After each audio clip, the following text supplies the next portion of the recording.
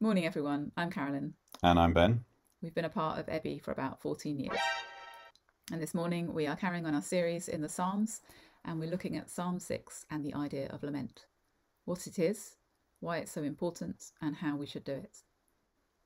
Now, we're going to touch on some of the real life today issues that give rise to lament, including racism and abuse. So, if hearing about these subjects might cause you harm, please feel free to pause or switch off or do what you need to do to take care of yourself. We're going to start by reading the passage together. And just as we do this, I want you to, without thinking about it too much or trying to get too clever about it, just notice any bits that sort of sound louder to you. As we're reading it, there'll naturally be bits that you sort of zone out of slightly, and there'll be other bits that stand out to you or really grab your attention. And just try and notice those as we're reading it together. So yeah, let's get stuck into Can Psalm. we just before we read it, can we do the quick disclaimer on the heading? What's the disclaimer on the heading? Okay, so you'll notice that it's called a Psalm of David, but that's not necessarily to say it was written by David. Oh yeah, this one's fine. The Hebrew is a bit ambiguous. It could just as well be translated for David or to David, and the name David can be used as shorthand for his entire royal lineage. So, for example, one suggestion is that these headings might be a way of dedicating Psalms to the current Davidic king. I think it's important to bear this in mind because if we read it taking for granted that it's written by a man who also happens to be royalty, we project all sorts of narrowing assumptions onto the experiences that are being described, and that can stop us from relating to it. And actually, in fact, it's entirely plausible that some of the Psalms were written by women. So there's female prophets in the Bible, Huldah, Deborah, Miriam, and other women like Hannah, whose songs and prayers are recorded in some of the narrative books of the Bible. Okay, cool. Well, in that case, do you want to maybe read it out then? And that'll hopefully help people not to hear it in an automatically male voice. Is that okay? Sure. All right. And then remember, as we're reading it, not not you, you listen out for the bits that jump out to you. So yeah, let's read Psalm 6. To the leader, with stringed instruments, according to the Sheminith, a Psalm of David. O Lord, do not rebuke me in your anger, or discipline me in your wrath. Be gracious to me, O Lord, for I am languishing. O Lord, heal me, for my bones are shaking with terror. My soul also is struck with terror, while you, O Lord, how long? Turn, O Lord, save my life. Deliver me for the sake of your steadfast love, for in death there is no remembrance of you. In Sheol, who can give you praise? I am weary with my moaning. Every night I flood my bed with tears. I drench my couch with my weeping. My eyes waste away because of grief. They grow weak because of all my foes. Depart from me, all you workers of evil, for the Lord has heard the sound of my weeping. The Lord has heard my supplication. The Lord accepts my prayer. All my enemies shall be ashamed and struck with terror. They shall turn back and in a moment be put to shame. All right, well, there we go. A poem about being really sad, because that's what lament means, right? I'm pretty sure if you asked people on the street, it's a slightly obscure word, and I think people would guess that it basically meant being really sad. Like lamentations is kind of people wailing in sadness, right? But actually, I'm not sure if that's the most helpful definition or kind of mental picture to have, certainly for not for what we're talking about this morning. The sort of lament that we're talking and thinking about, it's not so much about lament as being like the opposite of happy. It's more like lament as the opposite of denial or of silence, of keeping everything bottled up and swept under the carpet. Um, Talking about lament as a sort of an active verb, a thing that you choose to do, not just feeling sad or being down or experiencing low mood. What we mean by lament is like acknowledging, naming, calling out recognizing. You had a good word for it. What was your Exposing. exposing? Exposing, exactly that. Exposing things that are painful or wrong or not as they should be, things that are unjust. Yeah, doing lament doesn't just mean putting aside 5 minutes of your day to feel mopey or adding a minor chord song into your set list instead of only having happy thoughts and cheery songs. It means speaking and hearing the truth, even if it's painful or costly to do so. And both parts of that are important, as we'll come on to. And that's instead of denial, suppression, and silence. And as such, and we've mentioned this in the last 3 weeks running, I think, this is another connection between the Psalms and justice, because real lament is the opposite of denial, suppression, and silence. It's a crucial ingredient of justice.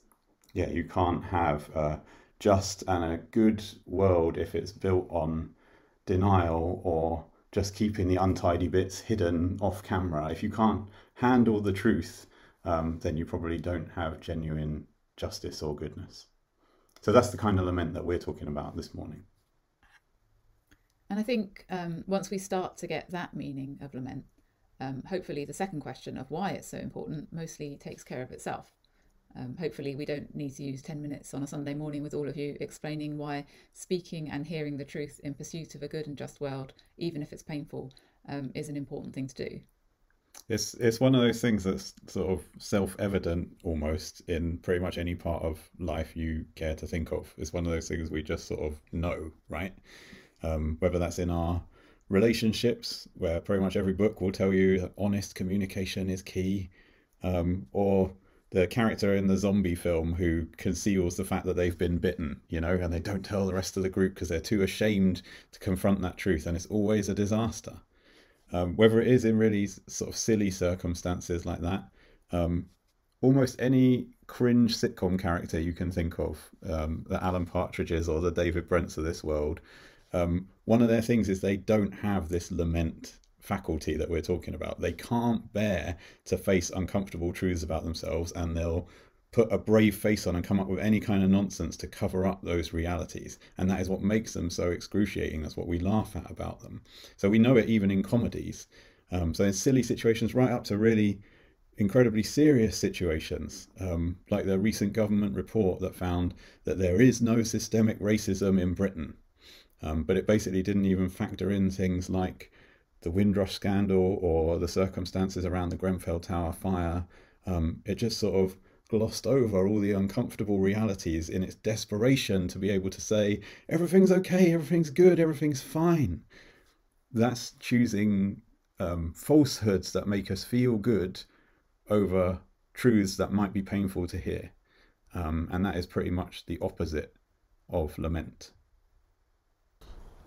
Okay, so let's say that we all get why it's important generally to speak and hear the truth, even when it hurts us, and not just to persist in denial. But we did also say at the top that this was about practicing lament and actively choosing to do it. And we just wanted to say a little bit about why the practicing piece of this is so important as well. So we can see something of this in Psalm 6 itself. It's interesting and important to notice that it's not just a spur-of-the-moment outpouring of raw emotion. It's a crafted piece of liturgy for use in a public space of worship. It's even got instructions to the musicians, including the word sheminith, which might have been a musical instrument or a particular known tune. So just because it's an individual lament, that doesn't make it private. It seems to take for granted that there's going to be a congregation listening as well as a divine audience, and the fact that it's just one of over 40 similar psalms included in ancient Israel's songbook implies that it represents an important component of the worship life of the community at that time. So we'll do some more detail on that in a second when we talk about the how part of things, but the top line really on why it's important to practice lament is basically because it feels rubbish most of the time to do it. It's not a thing that you're going to want to do very often if left to your own devices. It doesn't come naturally in our consumerist culture to either hear or speak painful and potentially distressing truths. Now, that is a whole other talk that we won't do today, but basically, yeah, everything around us tells us to avoid things that make us uncomfortable, things that make us squirm, even when they're things inside ourselves. And that's why it's so important that we practice it and practice it together.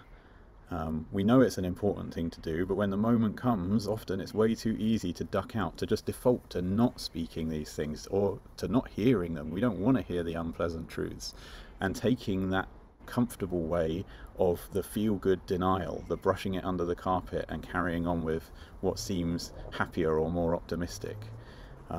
So that's why it's really important that we help each other to develop those reflexes to be able to hear and speak that stuff by getting the practice in first. So with the rest of the time, we're going to just quickly look at the how. One way that we can help change that reflex and to practice lament, literally practice it, both in how we read the Bible and how we read the world, how we interact, how we do our day-to-day lives. So to start with that, let's go back to Psalm 6. So I reckon the way you read this psalm at first was probably to imagine yourself in the place of the author, so that when it says me, it means you. And that's a valid and important way to read it when you are in the midst of suffering or oppression. The psalmist cries out against suffering in all its dimensions: physical bodily pain, the psychological anguish of terror, a painful spiritual sense of divine abandonment, an intense emotional outpouring with tears, and the social affliction of human enemies. This combination gives poignant recognition to the fact that different forms of suffering very often connect and compound one another. So illness, for example, is more acutely experienced and more life-threatening for people who also suffer poverty or who experience racial injustice in the healthcare system. But the breadth of the description also means there's lots of ways each of us might relate to the psalm personally at different times in our lives. So an aspect that resonates for me is the psalmist's sense of having been abandoned by God. And this was an anxiety that was made more acute for me by some very painful and lonely experiences in church growing up. So reading Psalm 6 from the perspective of the author can help us identify and give voice to our own suffering, and to draw hope as well and courage from the confident assertion at the end of the psalm that God listens and will act. But it's not the only way to read that psalm. It's not the only perspective we can view it from. And the imaginative act of reading it from other perspectives is a really, really key part of practicing lament. It's also good practice generally when reading the Bible. So a second position we can take with Psalm 6. So if the first position was reading it as if we were the author, that those words are our words, that we're the one feeling the distress. But a second position we can take is that of the congregation, the other people hearing the words of the author. And that is our place to stand with a responsibility to hear their lament and to stand in solidarity with the person who is suffering before God, and to together do our bit to live out the covenant faithfulness of God in the community that God is providing through us. The instructions in Psalm 6 to the musicians point towards a community that is actively amplifying the lamenting voice of the person who is suffering. And when we hear lament, it's really important that we don't silence it or police it or sort of try and quieten it down to fit a PR agenda or to make ourselves more comfortable. Oh, that's a bit much, that's a bit strong, that's bringing the vibe down. It's really important that we don't minimize that stuff. And you don't need to look far for some really horrific stories of this in the world and in the church. Lots of stories of churches covering up abuse, for example, because it's bad for our witness or whatever. It's really important that we don't do that. When lament is being spoken, sometimes our role as a congregation is to hear that and to make sure that it is heard.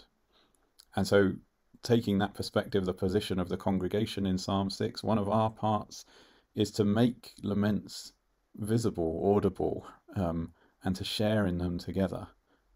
Maybe a bit like in 1 Corinthians 12. If one member suffers, all suffer together. If one member is honoured, all rejoice together. And that's a really important part of practicing lament, because It stops us falling into the idea that, well, that's a sad thing that's happened for them over there, but it's not really anything to do with me. The injustices that affect somebody should be shared by all of us. And I know that that is hard because it can make the world feel really overwhelming, and there's a lot of injustices and oppression and lament out there. And if we're hearing all of it all the time, doesn't that just get a bit much? But that's why it's so important that we practice this stuff. We can't just stop hearing people's lament because we're worried we don't have the stomach for it. And then there's the third perspective you can take, which is the one that nobody likes, the one that's really hard to do. But what other position could we stand in relation to this psalm? My eyes grow weak with sorrow. They fail because of all my foes. Away from me, all you who do evil. There are oppressors on the scene. Fellow humans have contributed to the distress that the author is experiencing. So what happens if we imagine ourselves in their shoes? What if we're the ones who have caused this psalm to be written? What if it's about us? When we recognise ourselves as the enemy against whom the psalmist appeals, practicing lament means hearing the psalm as a right reproach against us. Our response when we read it from this perspective should be to tremble at the faithfulness of God and repent. And this will be true of all of us. Whoever we are, in some situation in our lives, individually or collectively, or as part of a whole society, there will be situations where we are the baddie, where we are the oppressors, and we're the ones that have caused this lament to be spoken in the first place. And all I'm going to do now is just leave a little bit of space for us to each think about what those situations might be for us.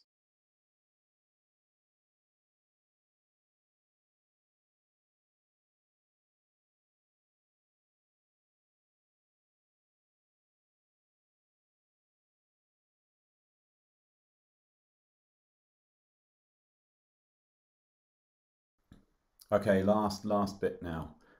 By the way, in case you wondered why we've been jumping around various different bits of our house, we just thought that might be a handy little visual reminder of this idea of taking different perspectives and seeing things from different standpoints. Maybe that'll help it stick in your mind. But there is one more pretty important perspective that we need to think about, and that is God's perspective.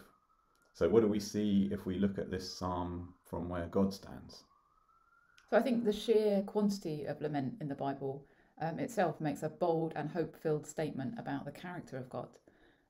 It shows a confidence that God is just and righteous and compassionate, that God hears and stands with oppressed people. I wish we'd left more time to talk about this, and also how it can be seen in Jesus' life, in the way he identifies with marginalised people, and how his death as an embodied expression of profound solidarity with those experiencing suffering in all its dimensions. And there's lots we could have said about Jesus' own practice of lament and use of lament psalms. But even without going into depth, I think the character of God revealed in Psalm 6 and in Jesus helps us to understand lament as something that is ultimately hopeful, not despairing. So maybe it helps to look at some concrete examples of what we mean by that. So, okay, so let's say that we do this. Let's suppose that we have embraced lament as part of our worship practice. How does that start to impact on our day-to-day life? A lot of it, I think, just comes down to attention. Attention to what's going on inside us, what's going on around us, what's going on out of sight from us. Attention that keeps in mind the justice and the righteousness of God and is braced to recognize and to lament the ways that the world that we see around us falls short of that. So for example, pretty much everybody here, everyone watching this will have a mobile phone. In fact, day-to-day life in the UK relies so much on having access to a phone that really it's more a necessity at this point than a luxury. But even the most careful consumer would in practice struggle to source an ethical phone. Suffering and exploitation are tightly woven into every stage of the production process, beginning with supply of the minerals required for the electronics. So many of these are mined in conflict zones like the Democratic Republic of Congo, using child and slave labour, with the profits then channeled into the ongoing violence of war. And the production lines as well for making the phones are strategically located in parts of the world where workers are least well paid and least protected. Now, those realities don't come anywhere near me when I'm in the shiny gadget store or Tesco picking out an upgrade for my phone because my 2-year-old model is outdated and it's time to renew my contract and get the new handset. That doesn't come anywhere near me when I'm in the middle of that process. And it's tempting then to feel like, well, surely it's just better not to know or not to think about it because, well, what choice have we got? We've got to have a phone, so what good does it do to think about all this suffering? What good does it do to let ourselves feel awful if we can't actually change anything about that? But that denial isn't just the closing of our ears to the lament of each child and each enslaved person and each exploited worker who helped put the phone into our hands. It's also the denial of the possibility of any better way. It's the passive acceptance of an oppressive, grasping consumerist status quo as the inevitable, just the way things are. Allowing ourselves to feel and express the horror of realities that we are complicit in and powerless to change. And I'm really bad at doing that, I should say at this point. But it is an act of faith. Faith in a loving creator God who hears every lament, who hates suffering and injustice, who is not constrained by just the way things are, and is working to change it, even to involve us in that change, even if we can't begin to picture what that looks like. And that will or should make us really, really sad. But then what did we think we meant when we sing "Break My Heart for What Breaks Yours"? The phone example is handy because it's a very specific and visual reminder that we carry around in our pockets of the way that all of us are tangled up in these systems that favour some at the cost of others who are equally created and loved by the God who stands against all oppression. There's plenty of really close to home examples too. You never have to go looking far for lament, like we've talked about. You just have to listen for it and be willing to hear it. So for example, you could listen back to Coase's talk from a few months ago about how joining or amplifying the widespread lament against racism and police brutality that began in the aftermath of the killing of George Floyd, that can help us individually in society, in our churches, to face up to that horrifying wrongness of how things are, and to say that how things are isn't inevitable, and that they're not what God desires, and to get ourselves ready for needed change. Change that is going to be costly for those of us who benefit from the status quo as it is now. Now, all of these things that we've talked about, they all start from speaking and hearing lament, being willing to face up to truths even when they're painful, and from taking that time to be attentive to different perspectives in our reading of the Bible, but in our day-to-day lives as well. To not just assume that we're the hero of every story, and to be willing to speak and to hear lament. So let's make sure that we are doing that, that we are hearing and speaking and sharing in lament when it is needed.